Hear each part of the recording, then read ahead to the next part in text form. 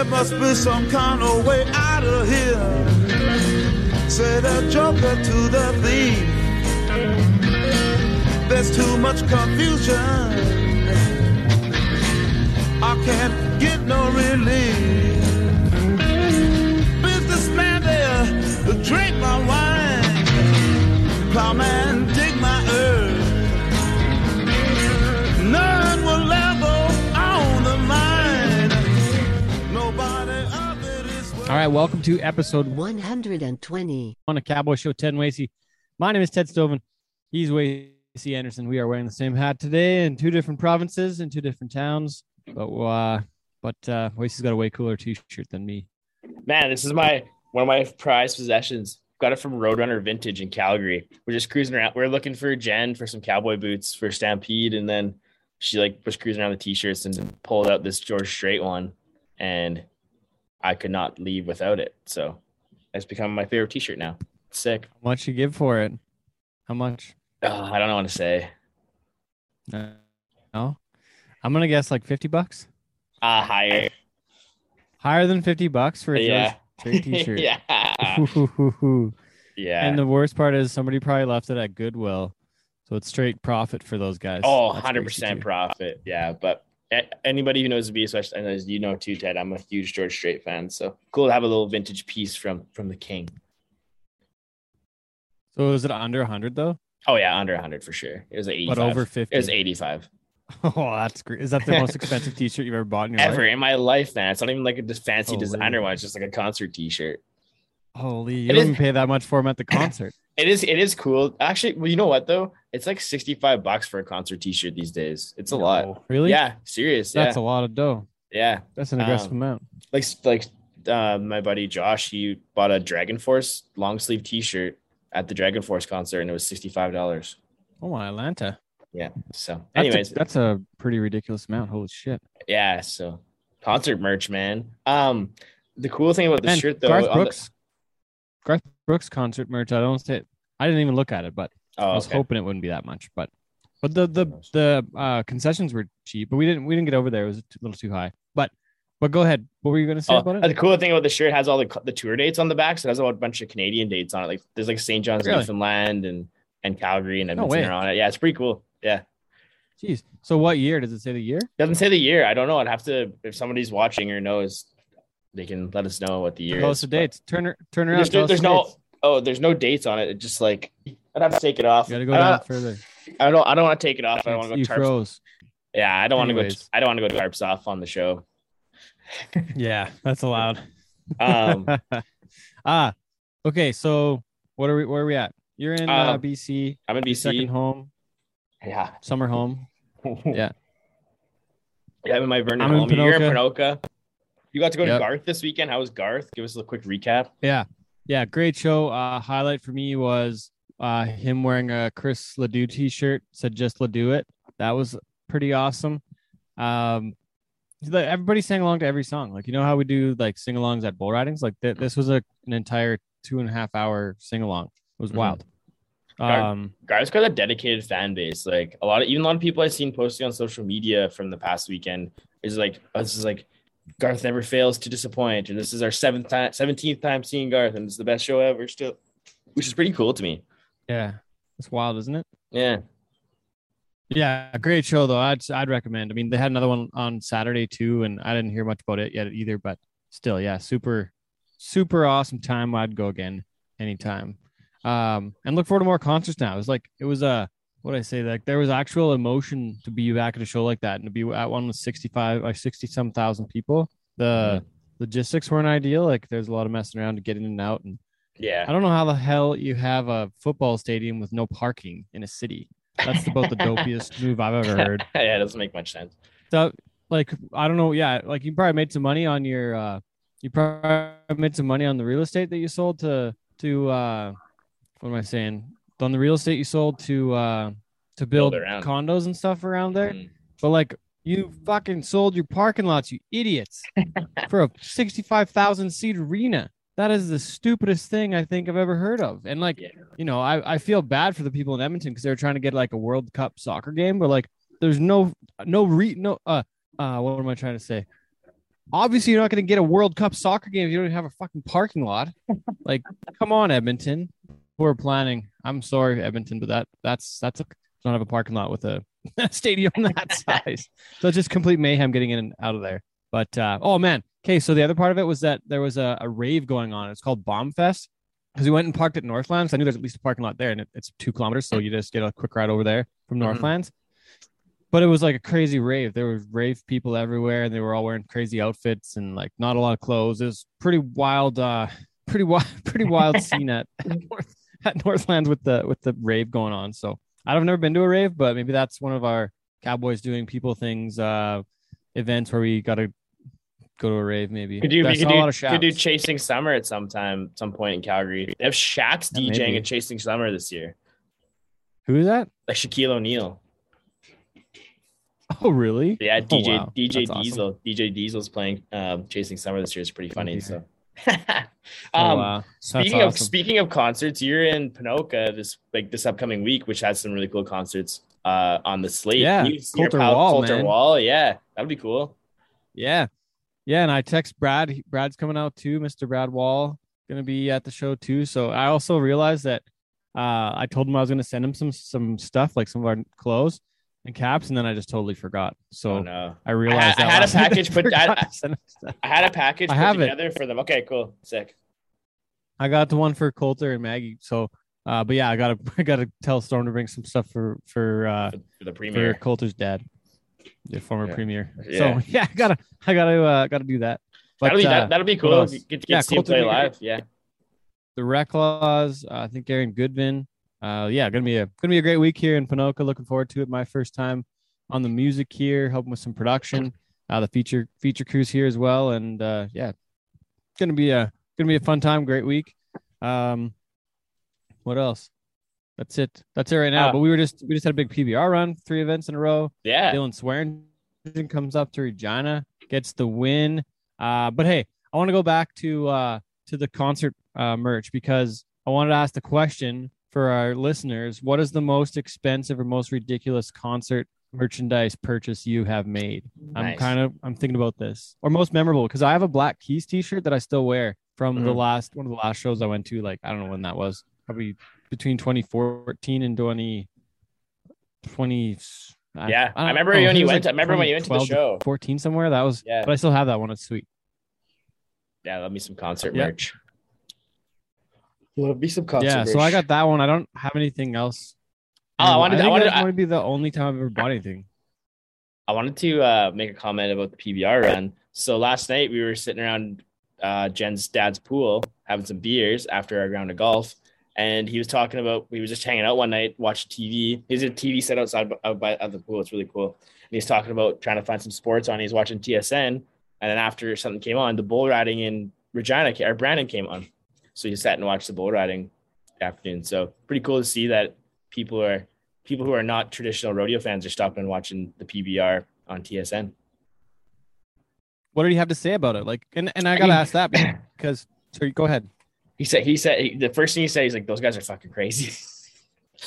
Yeah. That's step one. What was step two? He said it was really cool. It was really cool. Like it's something he didn't expect to see on like a major network. And it was cool to see an event like that big. So yeah, he was he was kind of surprised. There's something that he didn't expect to come on and he enjoyed being able to watch the whole event. So good job, PBR. Oh, awesome. Okay. I got to ask, what's Jen's affiliation with country music? Is she a country music fan? To find a George Strait, she would have to know about the good stuff. Oh man, she got to like a little steel guitar if she found a George Strait t-shirt. She has her like a really deadly built up 90s country playlist. She's a big fan of like the Texas Red Dirt stuff. So like Zach Bryan, the Calgary Stampede, that's a huge deal. I actually bought it. It's kind of a funny story. For a birthday, I got us Zach Bryan tickets in Phoenix in October.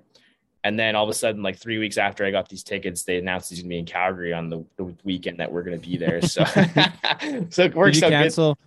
Did you cancel Phoenix or no? No, we're still going to go because we're going to make. When is that? October 19th. So. Oh yeah, it's right in the middle of everything, which is great. So yeah, we're gonna go. We'll make a little trip before you CFR. Yes, right before CFR and NFR and all kind of stuff. So it'll be cool to go. Neither of us have been to Arizona, so we'll still make a trip out of it. But yeah, she's a big, she stole my Ryan Bingham t-shirt that I bought in Texas already. So she's definitely a country music fan for sure. Oh, that's awesome. Yeah. That is awesome. That literally happened in her first visit out to Calgary. She's like, I sent her a picture of this because she loves Ryan Bingham. And then she's like, I'm stealing that shirt. And she dug it out of my closet. Now it lives in her closet. So that's my other piece of concert memorabilia that's gone forever. And we didn't even hardly stay at that show. Didn't we like bust out? I stayed for the whole thing, me and Brinson. Oh, was it Storm and I that left, or did I just leave? Yeah. No, you and Storm left. We took off. We weren't as excited about Billy Bob's as you and Brinson. It wasn't really our jam. Yeah, fair enough, pal. I was midst of a long week, so I think it was the last day, wasn't it? The very last day? It was our last night there, I think. We went home the next day.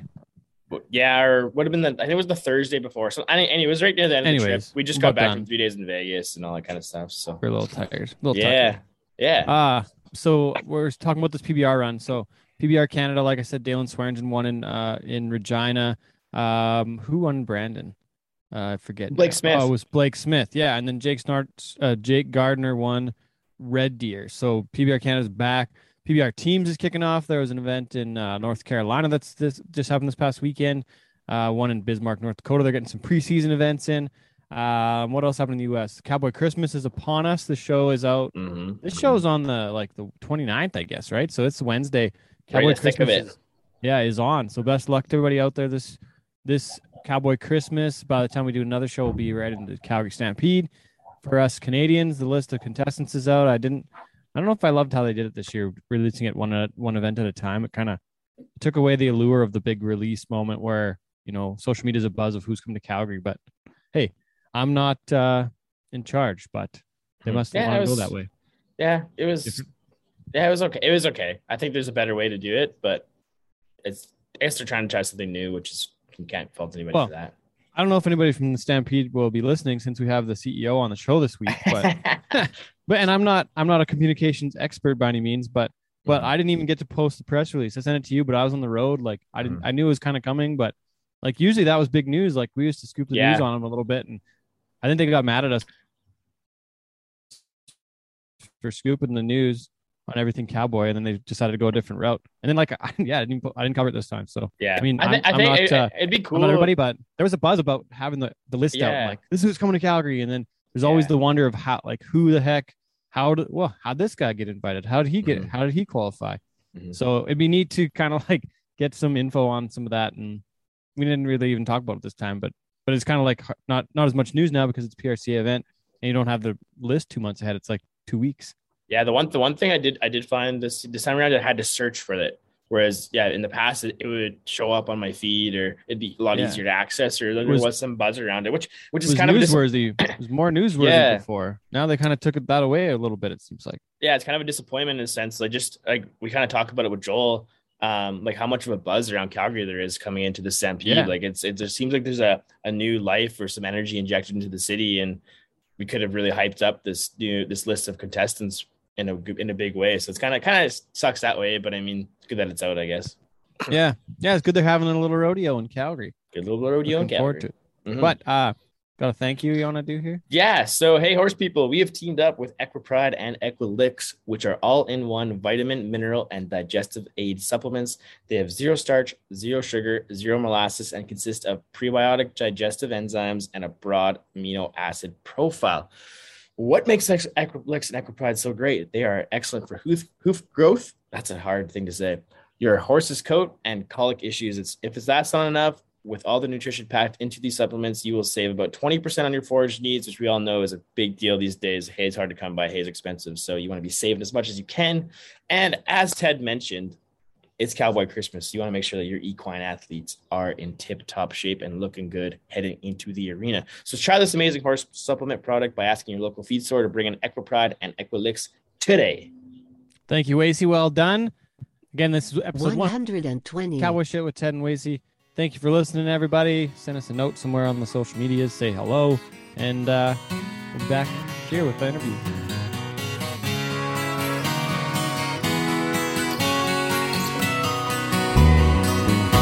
If never I'd met you, I'd never have seen you cry. If not for the first hello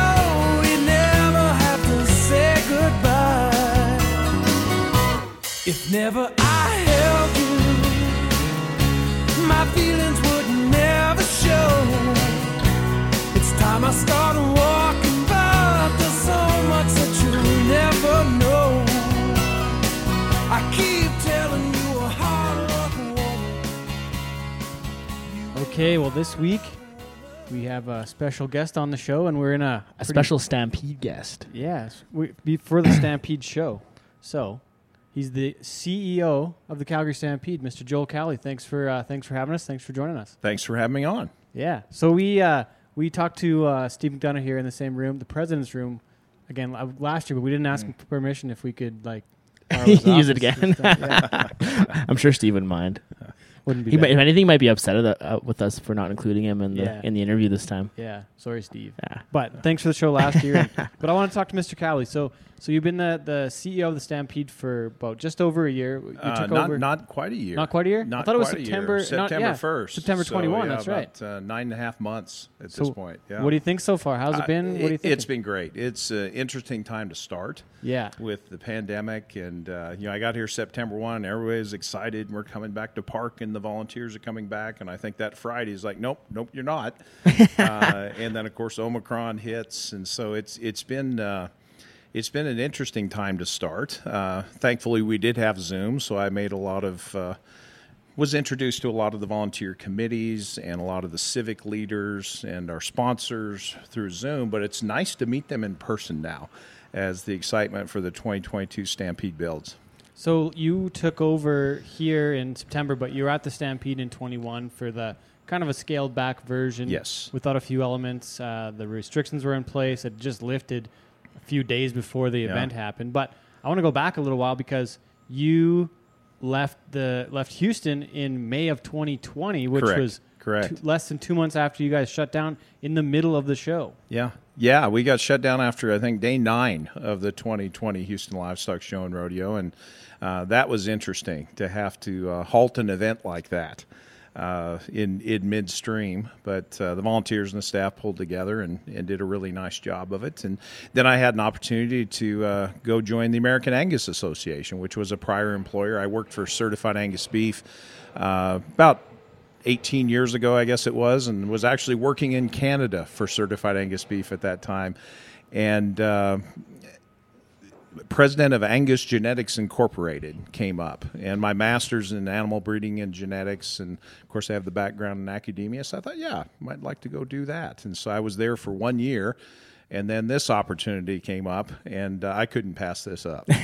So a guy that I golf with, his company, he and his dad are Boyden, the Boyden Group, and they were part of the process to bring you on as CEO, part of the searching process, I guess. Is what They were the ones who reached out to me first and set up all the interviews. All of those were by Zoom, which was interesting.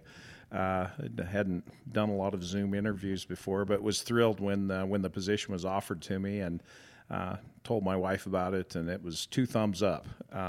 We've been coming to Calgary since the early 90s. I first came here in 1993 to help out with a beef cattle judging school put on by the Calgary Stampede and one of the volunteer committees, and I was one of the instructors for that. And so having been raised in Colorado, Fort Collins, Colorado, Calgary's always kind of felt like home to my wife. Not too far off. Yeah, and me. So it was 2 thumbs up, and off we go to Canada. But so I was reading before that you had been here and done that judging school, I guess, seminar. But the first time you came to the rodeo was actually 2005. So that's right. Yeah. That's right. Because the judging school was typically in June so during the 4-H on parade. And so I did not come to the Stampede until 2005. That's the year I went to work for the Houston Livestock Show and Rodeo. So, yes, I knew a lot of people here, volunteers and staff, but didn't actually attend the Stampede itself until 2005, and probably came to 10 of the Stampedes between 2005 and 19. Okay. And developed a really good working relationship with Calgary, particularly when I was CEO at Houston, on matters such as rodeo and carnival and Midway stock, and right? and the stock, of course, would come to Houston. So we would come up here in July, which was a great time to get out of Houston, and we would host Stampede guests, both volunteers and staff, in Houston in March, which isn't a bad time to get out of Calgary. It's true. That's a good point. I've heard of a lot of the crew, like Dwayne Cady and Rob Grundy, and I think Will Osler, like a few of the guys from the rodeo side of things. They've told us about how much fun those Houston trips are in March, because it's well, every event is more fun when you don't have to put it on. That's very true. The Stampede crew had a great time at Houston, and we'd have a great time when we came to Calgary.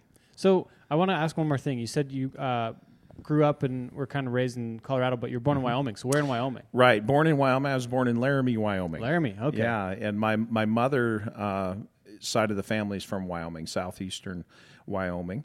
My father's side of the family is from northeastern Colorado, just across the border from each other, which is how they met. So her family's from Burns, Wyoming. Okay. Out in eastern Wyoming, and then my father grew up in Grover, Colorado, which is a little bitty town in northeastern Colorado. And so, like Denver to Cheyenne is what, an hour? Is that right? A little more than an hour. A little more than an hour. Yeah. And then you were Fort Collins, which is probably almost halfway. Yeah, it's probably 45 minutes south of Cheyenne. Okay, so most of you, as a youth, I would go to the Cheyenne Frontier Days, and I would go to the National Western Stock Show, and of course I would exhibit at the Colorado State Fair, and those were the big ones for me. For that area, too. Yeah, for that area in particular. And little did I know that events like the Houston Livestock Show and Rodeo and the Calgary Stampede were out there at that time. Well, and those are big ones to us. I mean, like the like Cheyenne Frontier Days and the National Western Stock Show in Denver, like as competitors, that's what you strive to compete at, those big rodeos. And you kind of been exposed to that big type of show kind of at a young age, and it's kind of cool to see your path to end up in Houston and now eventually in Calgary. And the landscape's kind of the same, really and truly, like in like Laramie and Fort Collins up into Calgary. It's kind of like you said, it's pretty much home. It gets colder here. That's true. But the weather pattern's pretty similar. Of course, you get snow and cold followed by sunshine and some warmth and things like that. So my wife and I fit in quite well over this winter. We survived it well. That was the one thing I heard when I visited the 2021 Stampede. Oh, Houston, you're going to freeze to death. Well, no. We grew up in Colorado. We actually lived in Michigan for 7 years. So we know what snow is, too. It's bad over there, too. Yeah. And that's where you did your MBA. Did my MBA at Michigan State. Yeah. Yeah. And where is that? I don't know where that is. East Lansing, Michigan. And is that the only place I even know in Michigan is like Detroit? They have a good hockey program there, don't they, Michigan State? East Lansing would be kind of south central Michigan. It's about an hour and a half from Detroit, west of Detroit. Okay. Yeah, it's Lansing's the capital, and East Lansing is the city where the university is. Oh, okay, I see. You mentioned 2005, like the first year attending the rodeo here at Stampede, and kind of when you got first started with Houston. Was there any elements you took from the Calgary Stampede, from being like attending it, heading into your new role with Houston, that you applied right away?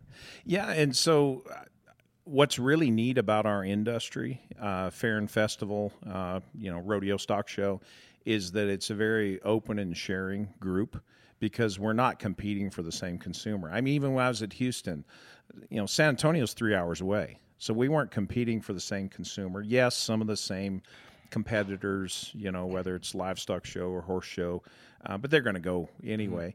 And so most fairs, festivals, rodeo, stock shows, they're open to sharing. And I call it borrowing. We don't steal things in this industry. We borrow things, and we implement them. And coming to Calgary and particularly looking at the layout, the midway of their commercial exhibits and the shopping and things like that. And then rules as well. So like the tie-down roping rules that Calgary implemented, we implemented them at Houston as well, because we're both presenting rodeo to largely an urban audience. And so I tell this, but Gene Autry, when he took rodeo into Madison Square Garden in the 40s, he changed the ground rules because he knew it was an urban audience, and he changed it so it would be more acceptable to that audience. And, whether it's a jerk down rule or the amount of time the calf has to stay tied in tie down roping. Those are things that make that event more acceptable to that urban audience, and we borrowed those from Calgary. Well, that's something we talk about often on the show, is like bridging that gap of urban and rural. And we're in, especially with Houston's and Calgary's and those big events like that, we have a unique opportunity to showcase our way of life in that urban spotlight. And it's so neat, like, again, like being able to make your own rules, but I still feel like there's more we can do to like make it more palatable, or like kind of bridge that gap and connect more people to it. And a lot of it's education, so they understand. Yeah. And Calgary does a fantastic job with the videos that run before events, and so people understand what are the judges looking for. What is a great ride, for example, and that just engages that audience that much more. Well, even the shoot tours are something really cool too. I have a lot of friends who work downtown, oil field, that kind of stuff, and they go to the shoot tours, and just being able to see the process, like how the animals even get loaded into the chute and how the guys get ready for their event, like that goes a long way for folks being able to see the why we do. I think that's a big misstep for a lot of places where we don't explain the why. We kind of just show them what we do, but there's no like kind of foundation of why we do what we do. Absolutely, yeah. What else do you think can be done though on the rodeo side of things, or for you coming here, the chuck wagon side, moving from 4 wagons to 3 wagons? I don't know. I hope that it's still a great product. I'm not sure what it's going to look like. There are some places they already run 3 wagons, but I'm curious what it's going to be like here. Yeah, and so I stepped in after that decision. That decision was made to be implemented in 2020. Yeah. And of course, there was no event at all in 2020. There were no chuck wagon races in 2021, and so it's being implemented now. I'm by far not a chuck wagon expert, but I did enjoy the chucks when I came up and was visiting from Houston, and with the 3 wagons instead of 4, I think it makes it safer at the start. You have fewer horses out on the track at any given time, and from my limited observation, if you're in 4th place after you turn that second turn, you're probably not winning at that point. So I think it will be just as exciting at the finish, and that's really the important part, is that there's an exciting finish, and it's a race down that stretch to come in. But again, presenting chuck wagons to a largely urban audience, sometimes you have to do things a little bit differently. Yeah, I'm curious to know if with more space in the infield, and I've never seen a 3 wagon race in person, but like I'm assuming there's going to be more space in the infield for wider and faster turns, maybe just on the sports side. There might be some more space, and it might make for more 3 wagon starts and finishes. There might be 3 wide most of the way. I don't know. Going most of the way. Maybe, so yeah. Well, one thing that I noticed, like with most of the 4 wagon races that I've watched, like there's usually 1 wagon who falls behind at the very beginning anyways. Usually you have your 2 or 3 wagons that get a really good start. Yeah. So I think maybe like Ted says, you have that more, there's more space for the horses, more space for the wagons. You'll have these more intense 3 wagon races, rather than, because usually, like I was just in Rocky Mountain House this past weekend, or a couple weeks ago now, there was always a 4th wagon that was always behind at the end, but you always had 2 or 3 that were competing for that photo finish. So I think there's still an opportunity for it to be exciting for people. Yeah, I think so. I think it's going to be just as exciting at the finish. I think it's one of those things too, where a lot of people in our industry, when things change, we don't love it that so much. Yeah. Especially with the wagons has been the same for so many years, but I think once they get here, they see the changes, they actually go through the motions of competing at it. I think that you may see more people embrace the change rather than be resilient to it. But I think that's one thing. Yeah, we work with on. a lot of things, any change, you have to experience it first to really understand what the impact is going to be. Yeah. What do you think on the rodeo side? So we have the breakaway roping that hasn't been added here yet in Calgary, but I don't know if it needs to be or should be. The breakaway at the NFR is a separate part of it's not really part of the show. I like the aspect of adding more female, more women into the event. But I don't know where it fits, and then we still don't have team roping here as well. We're going to have the Rocky Mountain Cup on July 12th at the Nutrien Western Event Center. But I wonder what the rodeo side of things look like. Like bull riding is what it is. Same with all the rough stock, steer wrestling, tie-down roping, barrel racing. Like, kind of is what it is. Like, I don't know what else a guy changes in the meantime that way, right? Yeah, and we're really pleased with the slate of competitors we have in every event. And we're going to miss out on a few contestants that were invited because of the restrictions are still in place at the border. But boy, we've got a pretty good lineup. But that was supposed to change today, though. Not for international arrivals. You still have to be vaccinated to come into Canada. So and we still got to wear our masks on the plane. Yeah, we're going to miss out on a few contestants that would have been invited. But the 20 that we have in each event, they're going to put on a great show. Oh, absolutely. Last year during the pandemic, most of the rough stock, the horses were Calgary Stampede horses. We had to be mindful of budget, and now we'll obviously pull stock from other areas, and we'll have a great set of stock set up. But with regard to breakaway roping, yes, I mean that's something that we're on the radar. Definitely looking to bring in. It was added to the evening show in 2021 with the cancellation of the Chucks, and it was very well received by the audience. Definitely. One thing to keep in mind, as we're looking at we're sitting here talking about the 2022 Stampede, and we're all excited for it to come. But at the point where we were budgeting back in October, November, December, we still weren't sure we were having one at that point. Yeah. And so not a lot of changes from 2019. From 2019, which is the last full year. Last full Stampede, yeah. So I haven't asked her. I don't even know. Are we 100,000 for the champions again, like 19? Yep. Back to 100,000 for the winners. Cool. Last year it was 50 with the scaled back version, but 100,000 to win. There's probably 5,500 a day, kind of back to the normal. Yeah, back to 19. Back to normal on the rodeo side, and then the team roping is offering up that huge.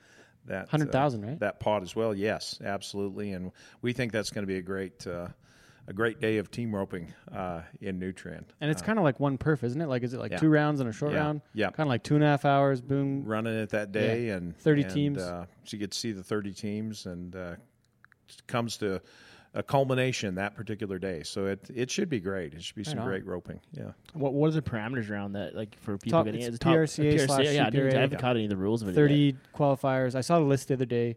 Yeah, great set of people. The best of the best. Oh yeah, be a great team roping. It'll be good. It'll definitely be good. And that's something that you probably appreciate a bit because it's something you've done before too. Yeah, I wouldn't call myself a rodeo cowboy by any means. I'm more on the livestock side of things. Yeah. With regard to production livestock, both my education and my experience. But in college, my college roommate was a horse trainer. He was also a team roper, and he's the one that taught me how to shape hats as well. Okay. Who was this? Clark Weaver. Clark is Weaver. His name. Yeah. It's not like Weaver Leather. That's different people, right? Not Weaver Leather. He was down around Castle Rock or Parker, Colorado, and his family was very successful at training paint horses. Oh, really? But Clark got me out in the evenings at a local arena and taught me how to heel.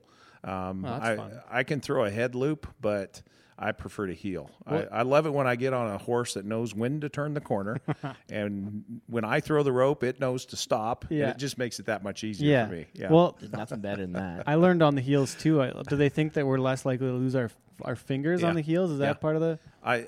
That's the deal. To me, you don't have to be quite as good as far as horsemanship, and you're less likely to lose a thumb. So that I took up healing.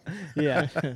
Well, and so you mentioned that you don't really you're not a rodeo cowboy, come from that rodeo background. Do you think that that's helped with the lens you look through when applying it to like a Rodeo Houston or a Calgary Stampede rodeo that way? I know a lot of things, especially with the CPRA and pro rodeo, it's a lot of people who are rodeo people. Yeah. So we kind of have like those rose-colored glasses on of like how things should be, and maybe it's time that we start looking from a different lens.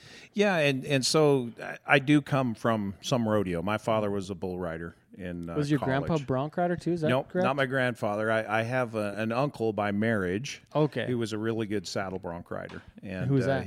Jim Wise. He qualified for the national finals a couple times in the 60s. He was pretty good, pretty talented. So I've been around rodeo. I just didn't participate in rodeo until I got to college and kind of took up team roping as a hobby. But yeah, it's interesting. So I actually grew up in town because I lost my parents when I was young. My father, when I was 8, he went elk hunting when I was 8 years old and got separated from the party and actually was lost in a blizzard and perished. And about 11 months later, my mother died of cancer. And so my paternal grandparents, the ones from Grover, Colorado, they raised my 2 brothers and me. And my grandfather in Grover, he raised Hereford cattle. He owned the grain elevator. He owned a trucking line. He was the school bus driver. He was the 4-H leader. He kind of did everything there. But at the time we went to live with him, he was retired. He had moved to Fort Collins and was a livestock herdsman at Colorado State University.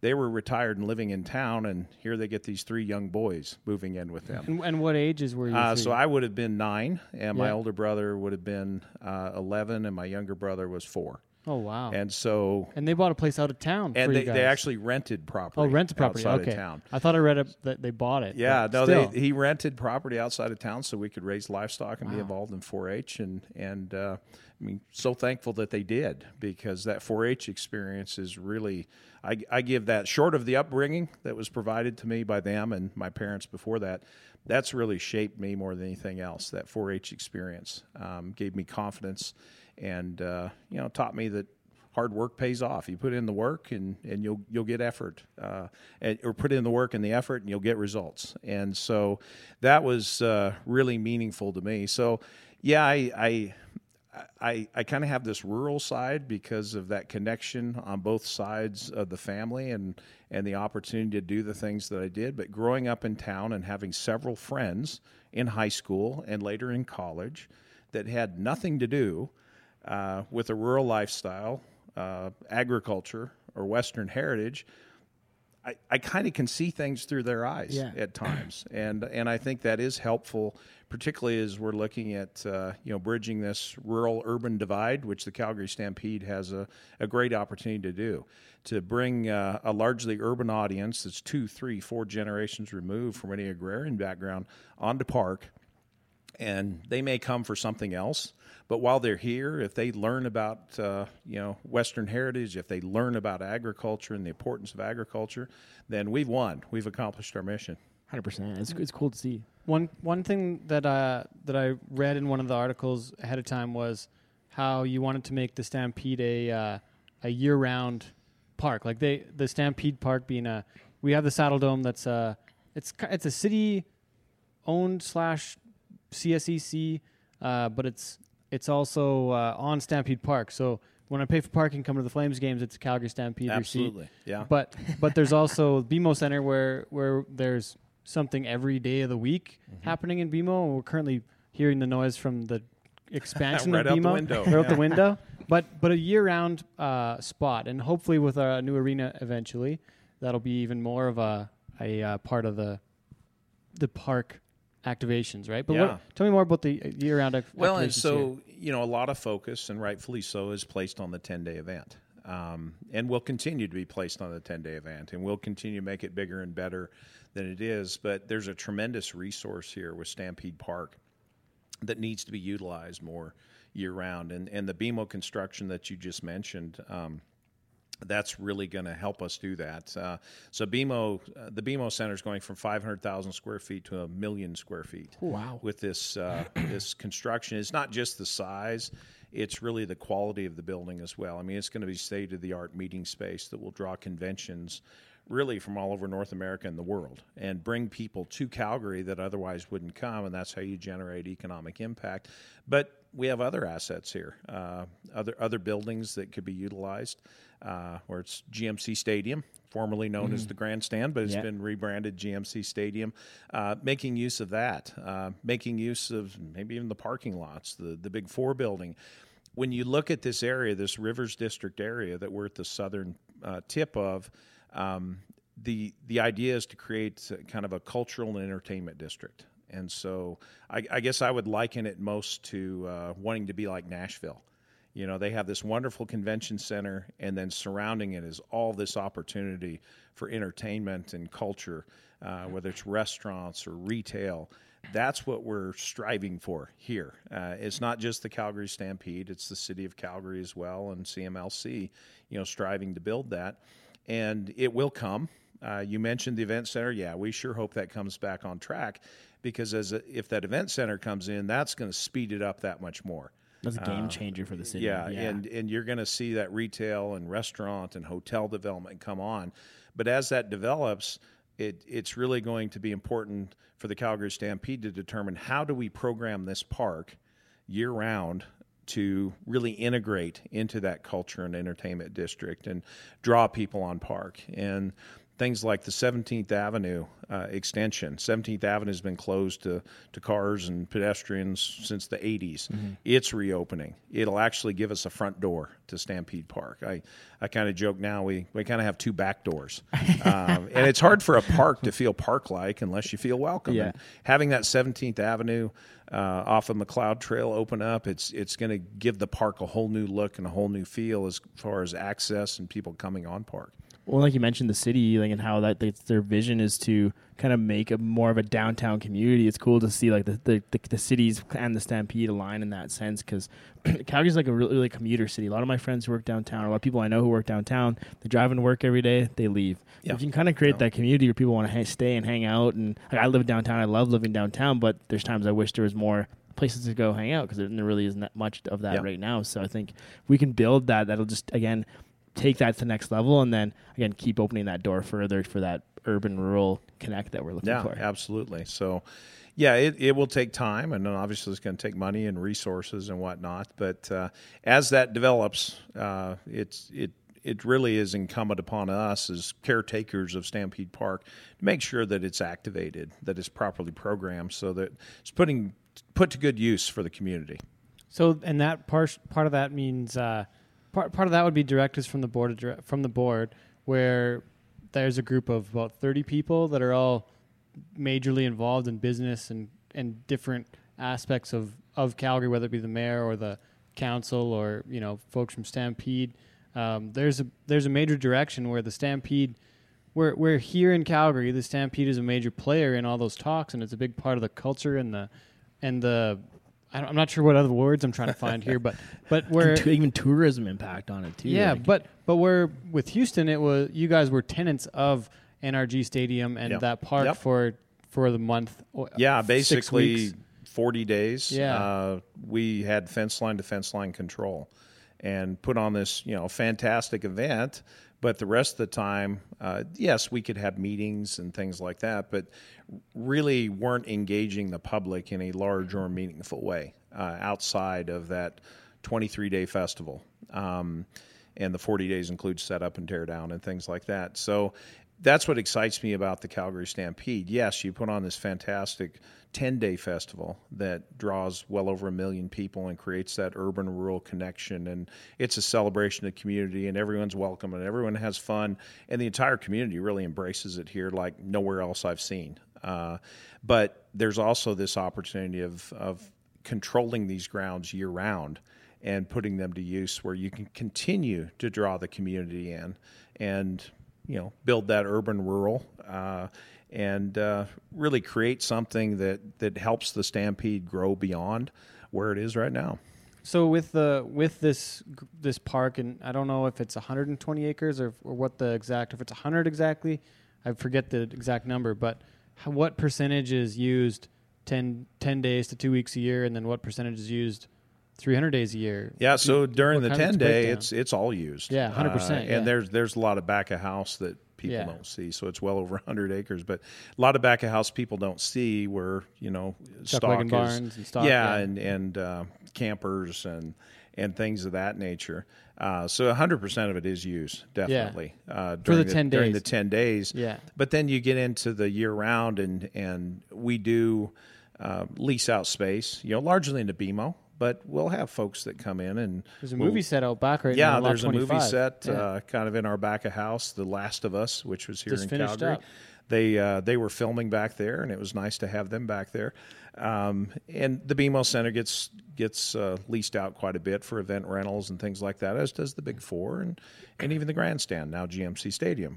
Will get leased out as well for certain events. The Nutrien, we've done a few events in the Nutrien. Yep, Nutrien hosts a lot of events. We'll have outside equestrian events coming in, and we'll put on events like 4-H rodeo and things like that. We're utilizing it, but largely those facilities outside of BMO will sit fairly vacant. Nutrients used pretty heavily, but the Big Four and you get over to the GMC Stadium and things like that. There's an opportunity to utilize those a lot more those than assets currently more used. so year round. And what will facilitate that is if this culture and entertainment district comes on and you're drawing people here, we can program to draw them onto park and utilize it. What would that look like? Would that be like we thought about the red lot, so they had the Calgary Flames red lot, and they shut it down one night because the wind blew the stage up.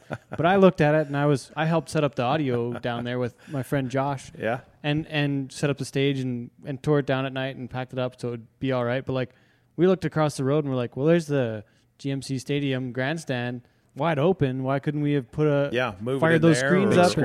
It's permanent the location. Big Four Roadhouse or things of that inside, nature. So right?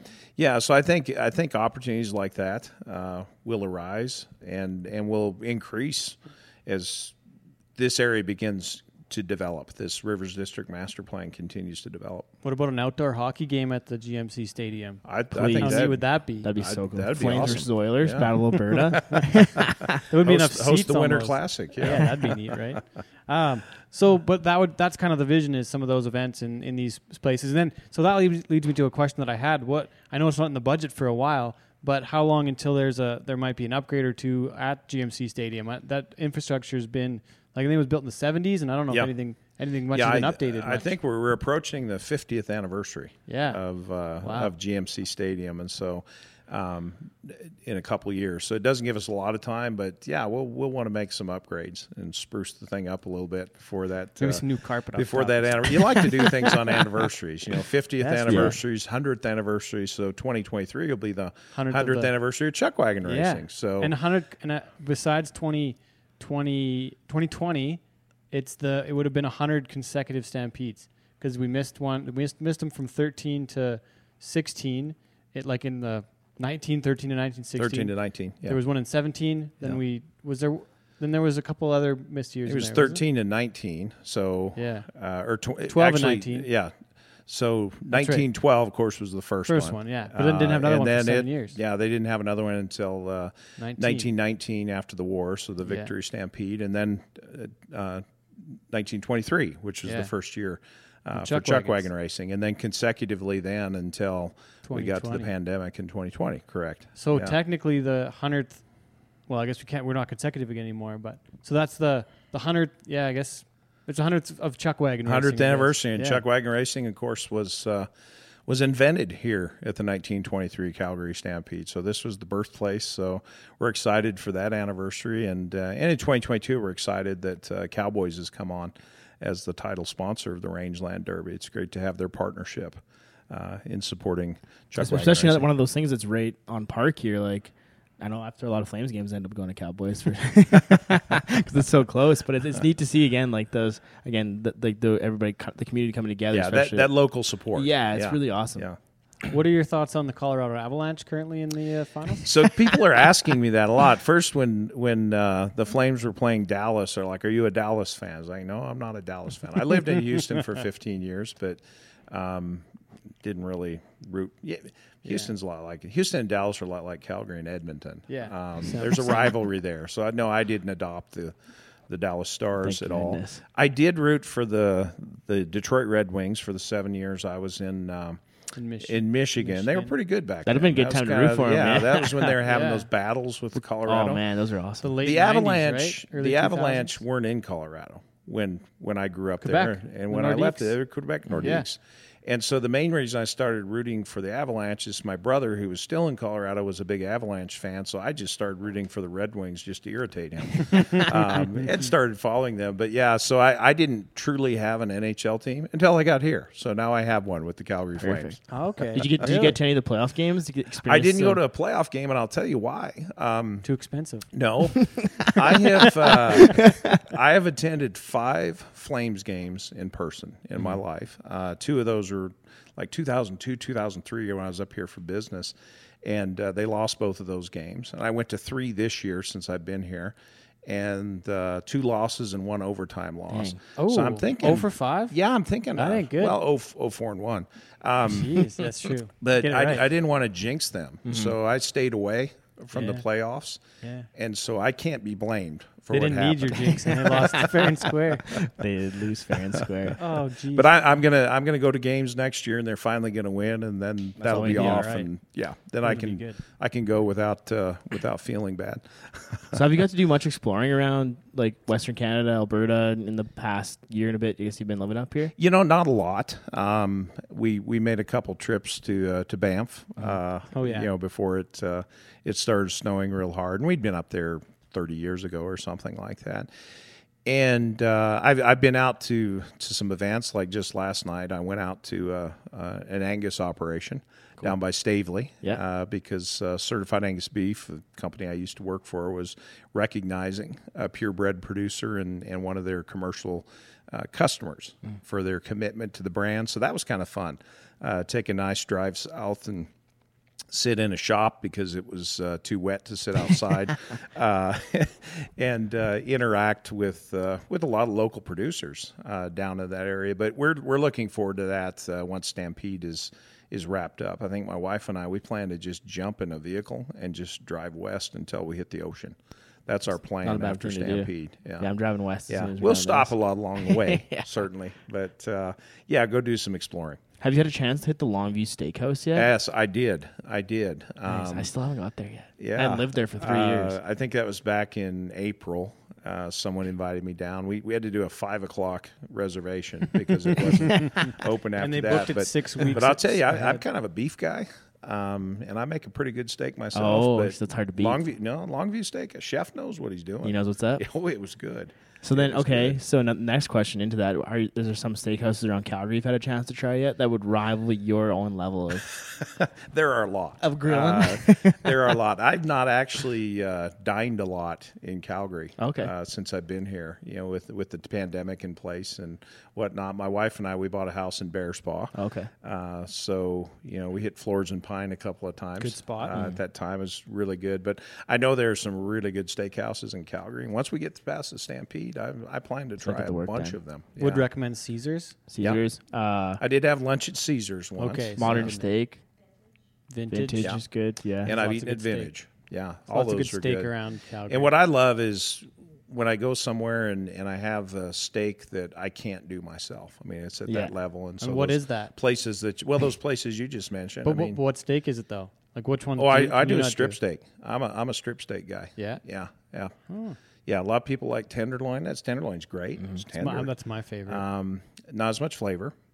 Really? Nope. You don't, because you would say a ribeye would have more flavor than a Ribeye tenderloin. has more flavor, but a Yeah. ribeye also has more fat trim. Yes. So does. I go for the strip. It's kind of the best of both worlds. like the New It's- York strip you're talking. New York strips. Yeah. It's tender, but it's still flavorful and flavorful, and there's not a lot of trim or waste on it. In fact, I'm cooking dry aged strip steaks this evening for my friend from Certified Angus Beef who was in town for the event yesterday. Yeah. Where do you buy your steaks then? So with these, my wife made Bonton? No, my wife. We have a Calgary Co-op right near us, and Oh, there you go. they have the dry aged cooler, and Nice. so You go pick 'em out. She went and hit that. Yeah. Oh, nice, nice. One thing New York I've noticed strip. around Calgary in the past, even like couple of weeks, is the buzz heading into the Stampede. It's something I haven't felt since I'd say even 2019 when that was a really good year for Stampede. But even into 2020, obviously was not a good time, and then 2021 it was here, but it wasn't the same level. But people are planning Stampede parties, like all the music festivals are back. There's 25 tents downtown. We're selling lots of buckles. We're selling buckles. I'm truly looking forward to this upcoming Stampede because I think it's just gonna be a huge, just 10-day rager. Yeah, for Calgary. yeah. There's a lot of excitement, and we're not out of the pandemic yet, but I think in particular you look at Canada and Alberta, the vaccination rate, the fact that Omicron, even though it's still dangerous, doesn't cause the severity of illness. I think people are starting to get a little more accustomed to it and moving back toward normal life, and as a result of that, and the fact that most of Stampede is outdoors, I think we're going to get really good participation from the community this year, and we're looking forward to it. What are some of the things you're looking most forward to heading into this year? A lot of it, when I came up in 2021 as a guest, I kind of wondered about a little bit and just kind of observed. This year, one of the things I really want to focus on is seeing exactly what the volunteer committees do. Not all of them were operating in 2021, or if they were, they probably weren't operating at full steam. So getting to see what those volunteer committees do and how they interact, that's something that I really want to pay attention to. And then really get out and see what our staff does as well. Again, weren't operating at full capacity last year. And yes, I saw a lot, but putting on a full Stampede gives me an opportunity to really get out, see what the staff and the volunteers do, and have a tremendous appreciation for that as we move forward. And will you be trying any of the funky Midway food that's out there this year? You know, the KD ice cream is the one that I have my eye on. I could have lived on Kraft macaroni and cheese as a child. I think I did live on it. Most egg people do. Yeah, really. so I'm looking forward to that one for sure. Yeah. You mentioned volunteers. So Calgary, last time I read a stat, was about 2,000, 2,200? About 2,500. 2,500 volunteers. So Houston is 35,000. Right. And you managed, in your time there, well, I guess as CEO you managed kind of all of them, but before that you managed about a third of the committees? Yeah, in the agricultural area. Yeah. What do you think about, what are you looking at the differences that way? There's a lot less, maybe a little less people management on that side of things, but yeah, so the major. The volunteer structure as far as how the committees work, and it's similar between Calgary and Houston. The big difference in the 35,000 volunteers you mentioned, it really ties to what we talked about earlier, that Houston it's a 23-day event and 40 some days when you count set up and tear down. It's easy to mobilize volunteers for that shortened period of time to do jobs that would otherwise be paid jobs. And so when I got to Houston in 2005, we had 16,000 volunteers. When I left in 2020, we had 35,000 volunteers. Most of that growth, we brought on committees to do things that formerly were done by paid staff. So whether that's selling tickets or scanning tickets or, working parking lots and things like that. And here at the Stampede, because it's a year-round operation and year-round management of Stampede Park, you have to have those part-time employees to do that, because you're probably not going to get a volunteer here to man a parking booth in January, for example. It's not a very glorious or glamorous so job. it's a different model, because it's just pretty much the event, and you've got that narrow window in Houston. You can mobilize all these volunteers to do that. Asking them to do that outside of the window, probably not going to happen. Yeah. And at the Stampede, you have to have those part-time employees to operate year-round, so you want to offer them employment during the Stampede. And then the other part of that is all of the youth, the under 18, that the Calgary Stampede really provides the first job for a lot of them. You don't want to replace that. You want to lose that, because that's something that's really special about the Stampede as well. So just a different volunteer management, setup, because of that year-round versus the purely seasonal that you see in Houston. There'd be a huge monetary savings / boost to the community programs by having these volunteers. What's the trade-off for those volunteer groups, or what is the incentive on their side? Is that how do you get the volunteers to do the work? In volunteerism, particularly an event like the Calgary Stampede or even the Houston Livestock Show and Rodeo, it's really a lot of it is networking, being a part of the community, and particularly people who come to the community new and they don't know anyone, and they might meet someone. Hey, how do I get involved in the community? Hey, volunteer at the Calgary Stampede. Yeah, true. It provides that great networking opportunity. And then once they find a committee that they love, it's like their extended family. They'll stick with it, and in a lot of cases, it's something that they're passionate about. Whether it's a horse show or something to do with agriculture, it's something that they're deeply passionate about, and they're more than willing to support the Calgary Stampede. But at the end of the day, all those 2,500 volunteers know that they're supporting this wonderful community organization that generates tremendous economic impact for Calgary and this region, and really brings the community together, for 10 days, and a lot of cases outside of 10 days of the year. One thing that's always amazed me with the Calgary Stampede volunteer group of people is there's a lot of tenured like volunteers around. Even like Steve McDonough worked his way up through like the volunteer Yeah. committees and stuff. 35, 40 years worth. Yeah, of there's a lot of community. people who've I think who've he's been doing over it for a 40, yeah. long time, Yeah. which is it's so cool to me to see. Again, like they probably see that value of making that impact on the Yeah, community. and that lets you know that they're doing it for the right reasons. They're doing it because they know it benefits others, and they stick with it for that reason. Did you know that he wrestled a bear one time? I didn't. I think I had heard that story. I wasn't sure how much validity to apply to it, but I had heard that story before. Seeing it on Saturday doesn't look like he's in bear fighting shape anymore. No. Oh, come on. Okay, so the BMO Center, we're working on that. What else is in the works long term that you can let us in on? I remember seeing plans for like a hotel right on Park at one point, maybe some condos in there too. I don't know, but what else is in the works? Let me start on the BMO Center. We're happy it's on schedule and on budget, and that says a lot. A, for the time it started in the spring of 2021, and B, for the foresight of our staff and the CMLC staff working that project, because they basically locked in materials at that point. So it's basically 100% tendered. It's on time. It's on budget. When guests arrive for the 2022 Stampede, most of the steel will be up, and they're going to be, I think, in awe of how big this building is. When they come back in 2023, most of the exterior will be finished, and they're going to be in awe of just how beautiful this building is. And when they come back in 2024, we'll be inside BMO for the Calgary Stampede, because it will open in June of 24. So we're excited about that. And working with CMLC on other projects. You mentioned hotels. So Stampede, the leadership that came before me, and some are still on the board, I think, had a great foresight to get some land north of here.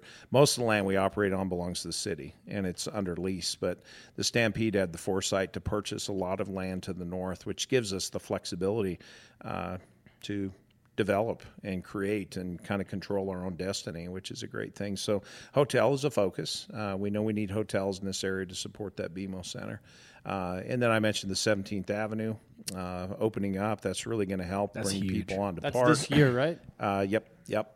So it is open to pedestrian crossing right now, and as we get later in the year and they redesign that Stampede station, then eventually vehicles will be able to come across. And then the Green Line going in north of us here, which really creates an east-west transit opportunity for people to come in and access Stampede Park. Those are all things that are really exciting and really going to contribute to our success in the future. Will the BMO expansion will it be similar to the World Trade Center in Dallas? We went to the WISA convention there earlier. It won't in be quite January. that big. But that was it was a cool Similar idea. Similar idea, but that was a remarkable building to be in, just with having all those shows and conventions, and then all the permanent 13 places floors there too. worth. It was, I was Yeah. blown away being in there. Yeah, and that kind of 1 million square feet, that's kind of the baseline from where you operate to capture these large international conventions. So we'll be at the 1 million, but it's more than just the space, as I mentioned earlier. I mean, the design and the thought that was put into this. They're fantastic meeting rooms. You have to have that.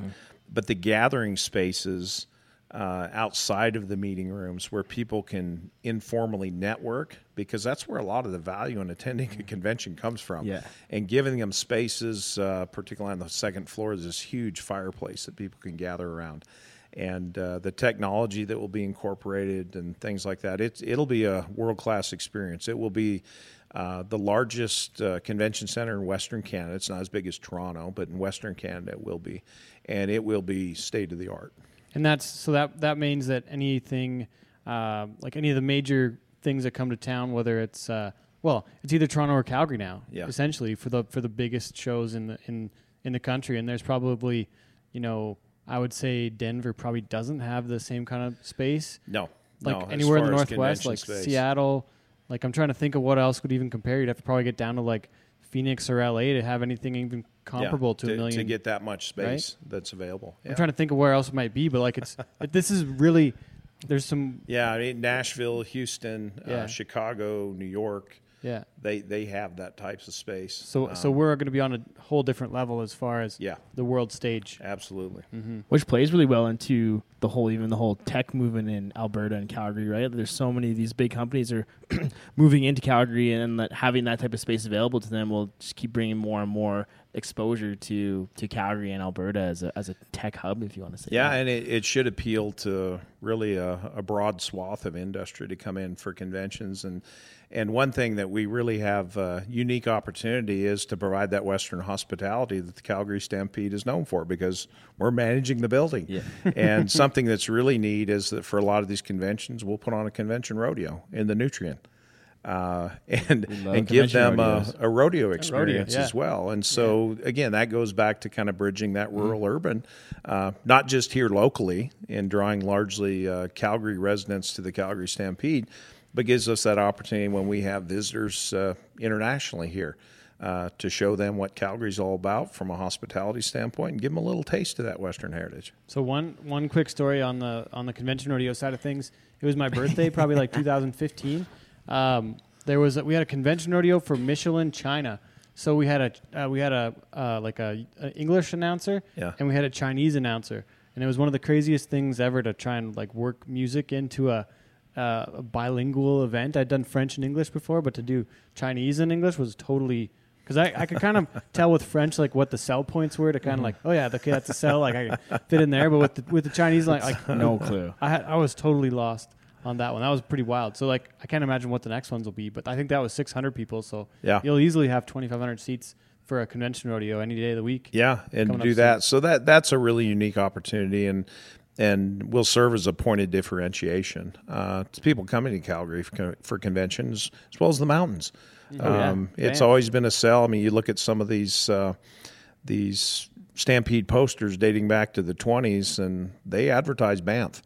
And so when you think of that total value proposition, you get to come to Calgary, you get to come to this fantastic venue and kind of experience that Western hospitality, but then also have access to some of the most beautiful mountains in the world. It really lines up well. They did a convention rodeo at Brewster's, the ranch out there. That was one time, ago. Yeah. We went to Banff Springs. It was I think it was Ernst Young who was that's right. was the people. Get on the bus, mingle with the Ernst Young people. They come to a convention rodeo and go right back to the Fairmont and keep that's a cool experience for people coming from all over. Before we wrap it up, I got a couple quick things. We got a few minutes left, but I want to talk hats before we're done. And then I got to ask you, what was the best concert you ever saw in Houston? Or are you allowed to say that?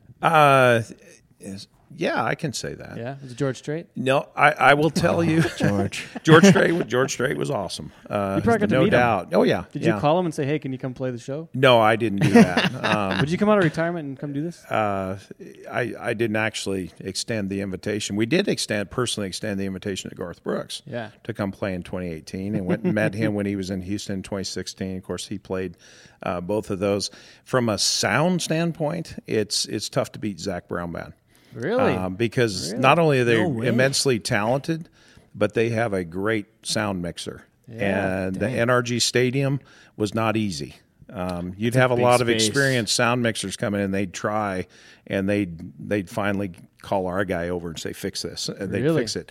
Wow. Yeah, they sounded incredible. And I've heard them in other venues. And they bring their own crew. They have their own trailers. Crew. It's pretty impressive. I will tell you from an energy standpoint, and just being totally off the hook, it was Cardi B. I've never seen a crowd like that. There were over 75,000 people. Yeah. And we'd sold several thousand standing room only tickets. And because on the concourse, or on the concourse, on the top of the first level. Oh wow! And those people in the standing room looked down, and everyone in the stadium was on their feet, and like, well, let's just go stand in the aisle. We're not going to block anybody. So at one point, I looked up, and there was not an aisle to be seen in the lower bowl. Wow! And I thought the fire marshal could shut us down. They didn't, but it was the energy was absolutely incredible. Yeah. Laying it down. So were you front row? Or were you? I was standing room only. I was down by the bucking chute. Yeah, that's a good spot. Yeah, it's a good spot to watch.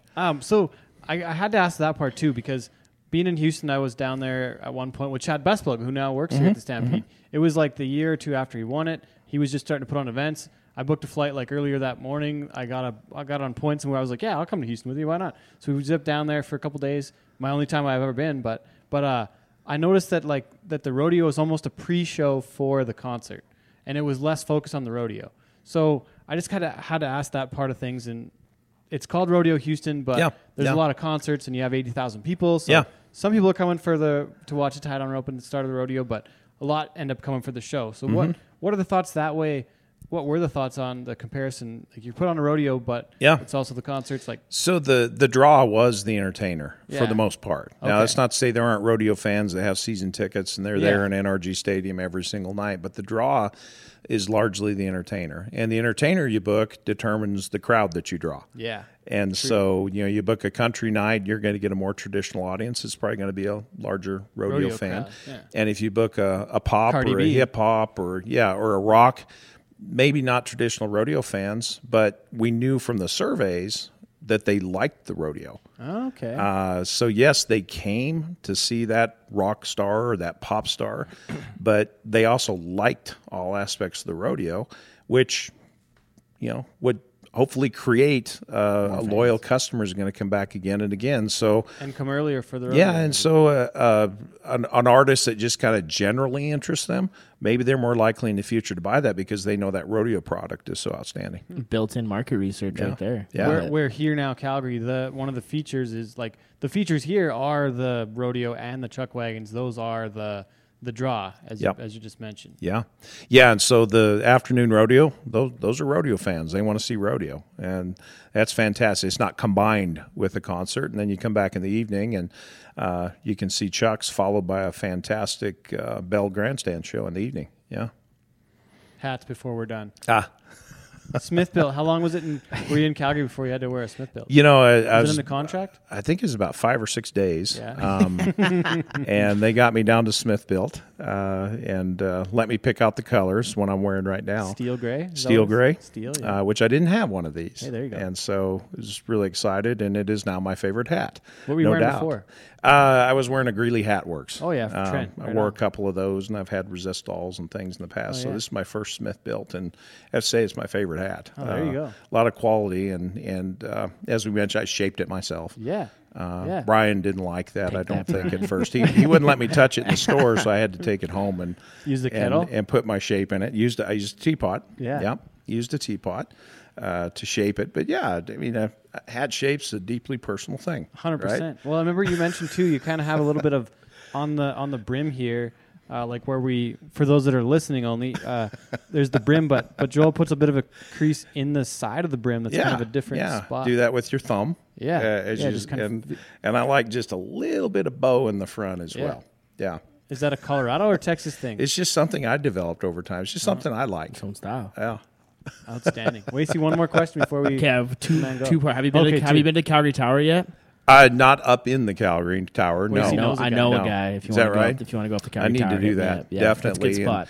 And so, since you brought that up, great vantage point during the Calgary Stampede. We have the Super Wheel coming What is this? as Super part Bowl? of our What's the carnival. world's largest traveling festival? North American Midway will bring the Super Wheel. I think it's 46 meters tall, Oh my gosh! and it has air conditioned gondolas. Like so, kind of like the Link, like the Yeah. thing in Vegas. Yep, like you that one. drink Not while as you're big on as that one, but no, No you can alcohol head up allowed? in that. And you talk about a great view of Stampede Park Dang. and the city and surrounding area. That's pretty cool. It's going to be exciting. All right. Okay. The Okay, final. one more quick one. Okay, you go ahead then. Who do you think's going to win the rodeo this year? What's your Boy, one event? Who are you picking? I'm not going to throw that out there. No? Okay. I'm going to wish every competitor Oh, great yeah. luck. That's what I'm going to do. Boo. I might have my personal favorites, but I'm not going to share them with Okay, you. all right. I'm not going to tell the judges. Don't want to put it off. Okay, sorry, wait. All right. Okay. The most important question of this whole interview: what is your definition of cowboy shit? Definition of cowboy shit? Yeah. So I've experienced it for the last hour or so. It's just people sitting around and having a a good visit. time and discussing and we've explored a lot of subjects Yeah. while we were sitting here. Not all related to rodeo or Western heritage. We know a couple talked about the things. city, we talked about the community, we talked about development and economic impact and all those things. So I have to commend you guys Well, thank you. on your breadth of knowledge and, and your preparation coming into this. Oh, thank you. Well, thank you. Anything else on appreciate it. cowboy shit though? Was that because you've done it yourself as well? Like that's part of your heritage, and you've roped and you've ridden and not every Stampede president I think can say that. Or a CEO can say that, I think. Honestly. Yeah, and that's fun. I take pride in kind of experiencing new things, and not all have to do with livestock and Western heritage. I'd like to go to the theater, for example. I think that's cool. Theaters. Yeah, nice. That's good. But I taught myself how to juggle, for example. Oh, really? I figure if I can learn how to rope, I can learn how to juggle too. Probably not far off. Well, but no, I appreciate you having me on. Thank you for this. The time. Is great, and really appreciate what you're doing for to promote and preserve the Western lifestyle. Same to you. We're working on bridging that gap. That's a main theme for us. So Yeah. we appreciate you taking the time to visit with us here. Thank you Absolutely. very much. Once again, Calgary Stampede CEO, Mr. Joel Cowley. Thank you. Thank you. All right. Rari, hop up the stoop, jump in the coop, big dip on top of the roof, flexing them as hard as I can, eating halal, driving a lamb. So that bitch, I'm sorry though, got my coins like Mario. Yeah, they call me Cardi B, I run this like cardio. All right, huge thank you to our guest, CEO of the Calgary Stampede, Joel Cowley. What a sweet episode, and that has me like big time fired up for the Stampede 2022. It's cool. He's kind of a neat person to have in that position, in the sense of he doesn't have the rodeo lens, in a sense. Like he does come from like a rodeo background, around from rodeo people, but he spent most of his side on the ag and producer side of things. So I think it's neat to see his lens, have his lens looking upon the Calgary Stampede. Yeah, for sure. And he's very well educated, well spoken. He's done some of the biggest events. Like, I think that's great add to the Calgary Stampede leadership. He would be one of the only people in the world that would have the experience that would be similar to, to be a similar job to what he did before in Houston, right? Like the Calgary to Houston jump would be similar, where, I don't know, the only other events that would be anywhere close would be like an Olympics or a like a major fair or somewhere. But the thing with Houston, one of the things I think I've heard with Houston, and I've only been one time, but I think that the agriculture show side is bigger than anywhere else that I can think of, right? Like like the cattle show side of it. Like, I don't know anywhere else in the world that has that kind of a cattle show, like the livestock show part of it. Maybe like San Antonio has them. Like Denver. Yeah, the National Western.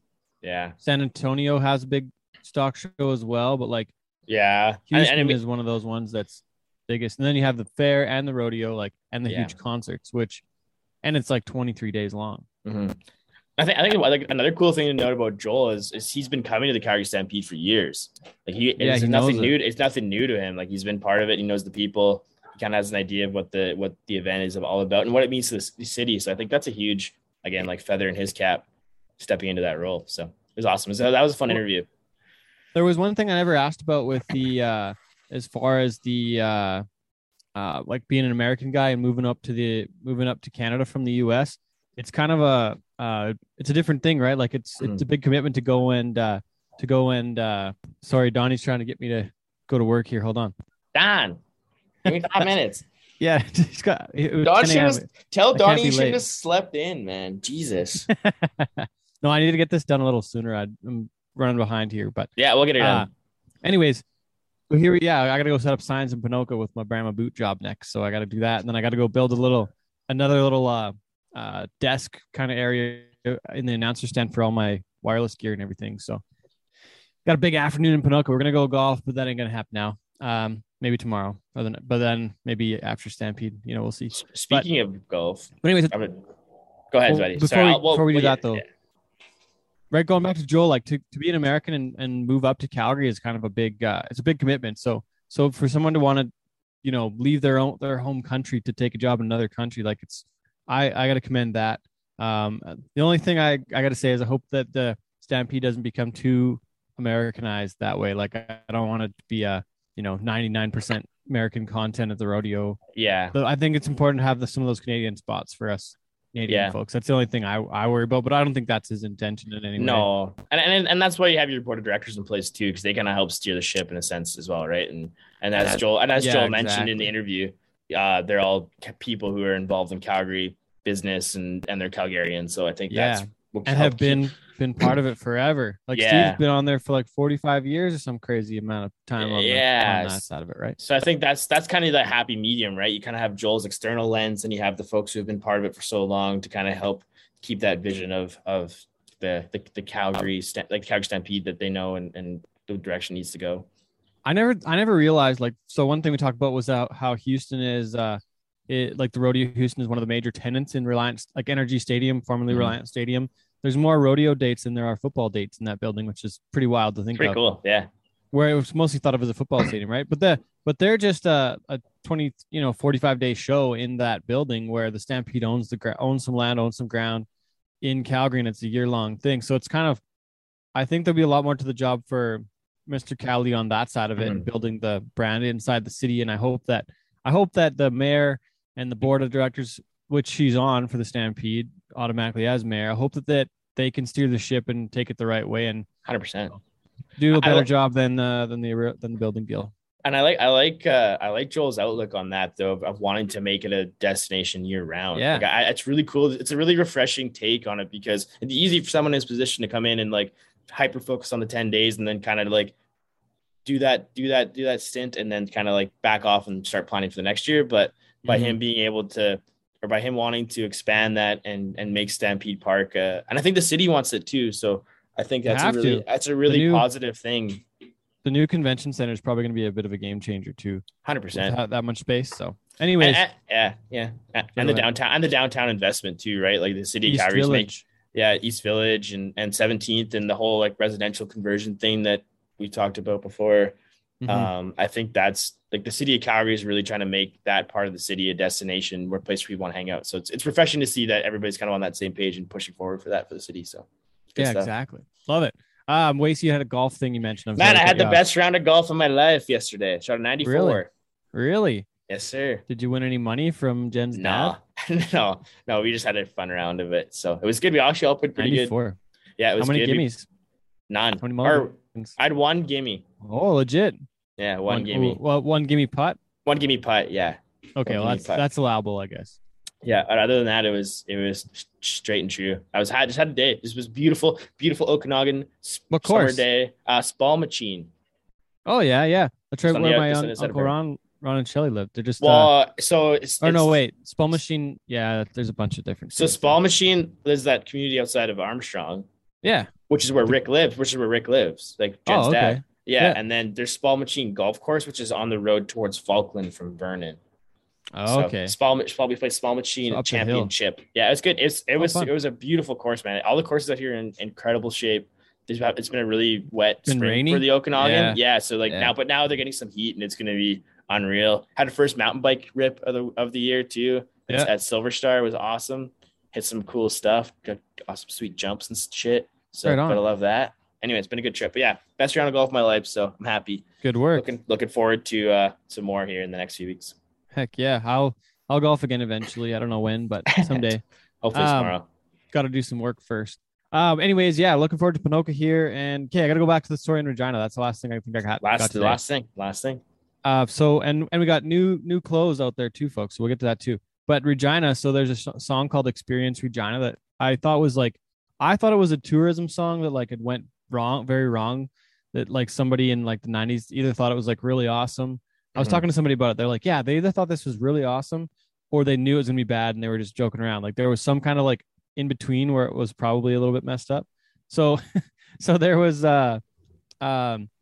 Experience Regina. It's a catchy track as soon as you hear it, and I'm sure it's hilarious. I'm sure that Sean Morton will throw the track in here for us. But anyways, yeah, Experience Regina. So Brinson, of course, thinks it's hilarious, and he'd heard it one time, and that's his like go-to Regina song. So before the pandemic, March 13th, 2020, I was sitting on a plane about to head to Regina to this same event, and it got canceled before the plane took off. So luckily, I got off the plane before the event happened. But so it was kind of cool to go back there, and this was our third event of the tour this year on TSN, like you said, and hopefully Rick can watch it on the broadcast and see the. Hopefully this bit makes the show. I don't know if it did or not, but anyways, we so I cut that song and I put it in the opening when they introduced Brinson. So he's like, yeah, just play it.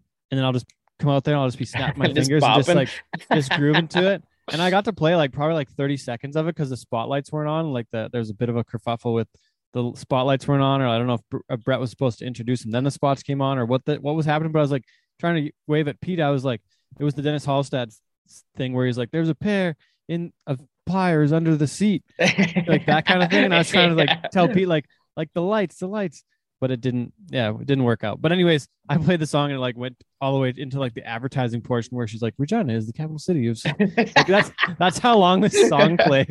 And I was like, I might have wrecked that. But it was like the chorus literally hit when Brett said his name. It was hilarious. And people were texting me like, "Oh, that was great. That's was so sweet, funny, man.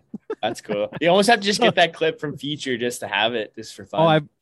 So I asked Daphne about it, and she's like, "Yeah, you can get it from Casey," but I've been a little bit preoccupied with Pinoca now. So that's Garth hilarious. And getting ready. That's but yeah, hilarious. I gotta get that and post it somewhere. That was funny as heck. Yeah, good stuff, man. That's awesome.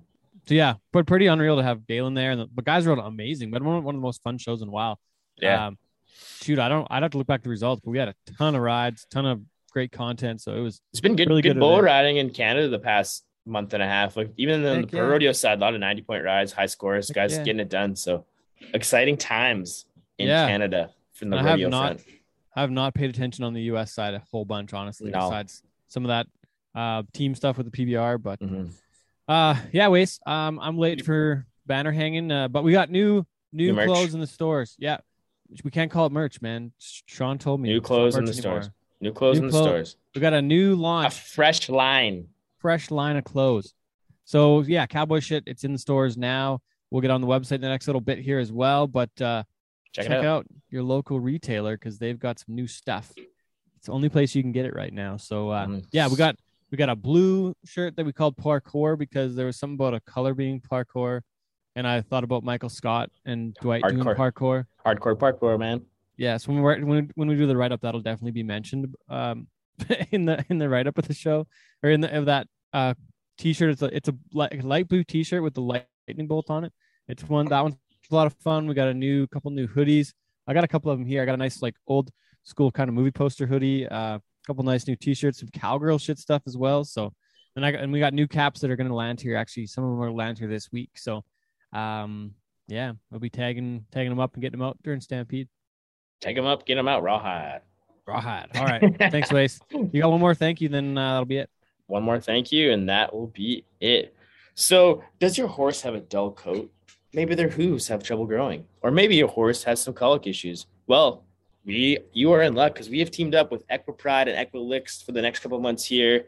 And they are an all-in-one vitamin, mineral, and digestive aid supplement. So this supplement helps with all those issues and more. Your horse will be looking really slick heading into the summer season. So Equipride is a top-dressed meal form, and Equilix is free choice lick tub, and it is the only non-molasses protein tub on the market. Both great options to feed your horses.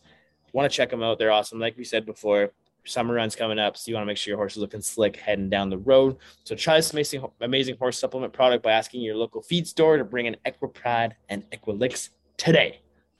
Nice work, Wace. Well done. You got anything else for this show? No, dude, that's all good. Yeah, don't forget to check us out. Social medias, all that fun stuff. We'll see. Yeah. We're going to be on the road lots in the next 2 or 3 weeks here. So if you're at an event and you want to say hi or whatever, check us out. We're more than happy to sit in BS for a while. And send us those rodeo song lists. You guys didn't do that last time very much, so yeah. I'll make that. I'm making a playlist. That's one of my tasks for this upcoming week. So I'll release that once I get it put together. Nice. Sounds all right, good, dude. Okay, well, everybody stay well out there. Merry Cowboy Christmas, and we'll see you all on the other side of it. Thank you.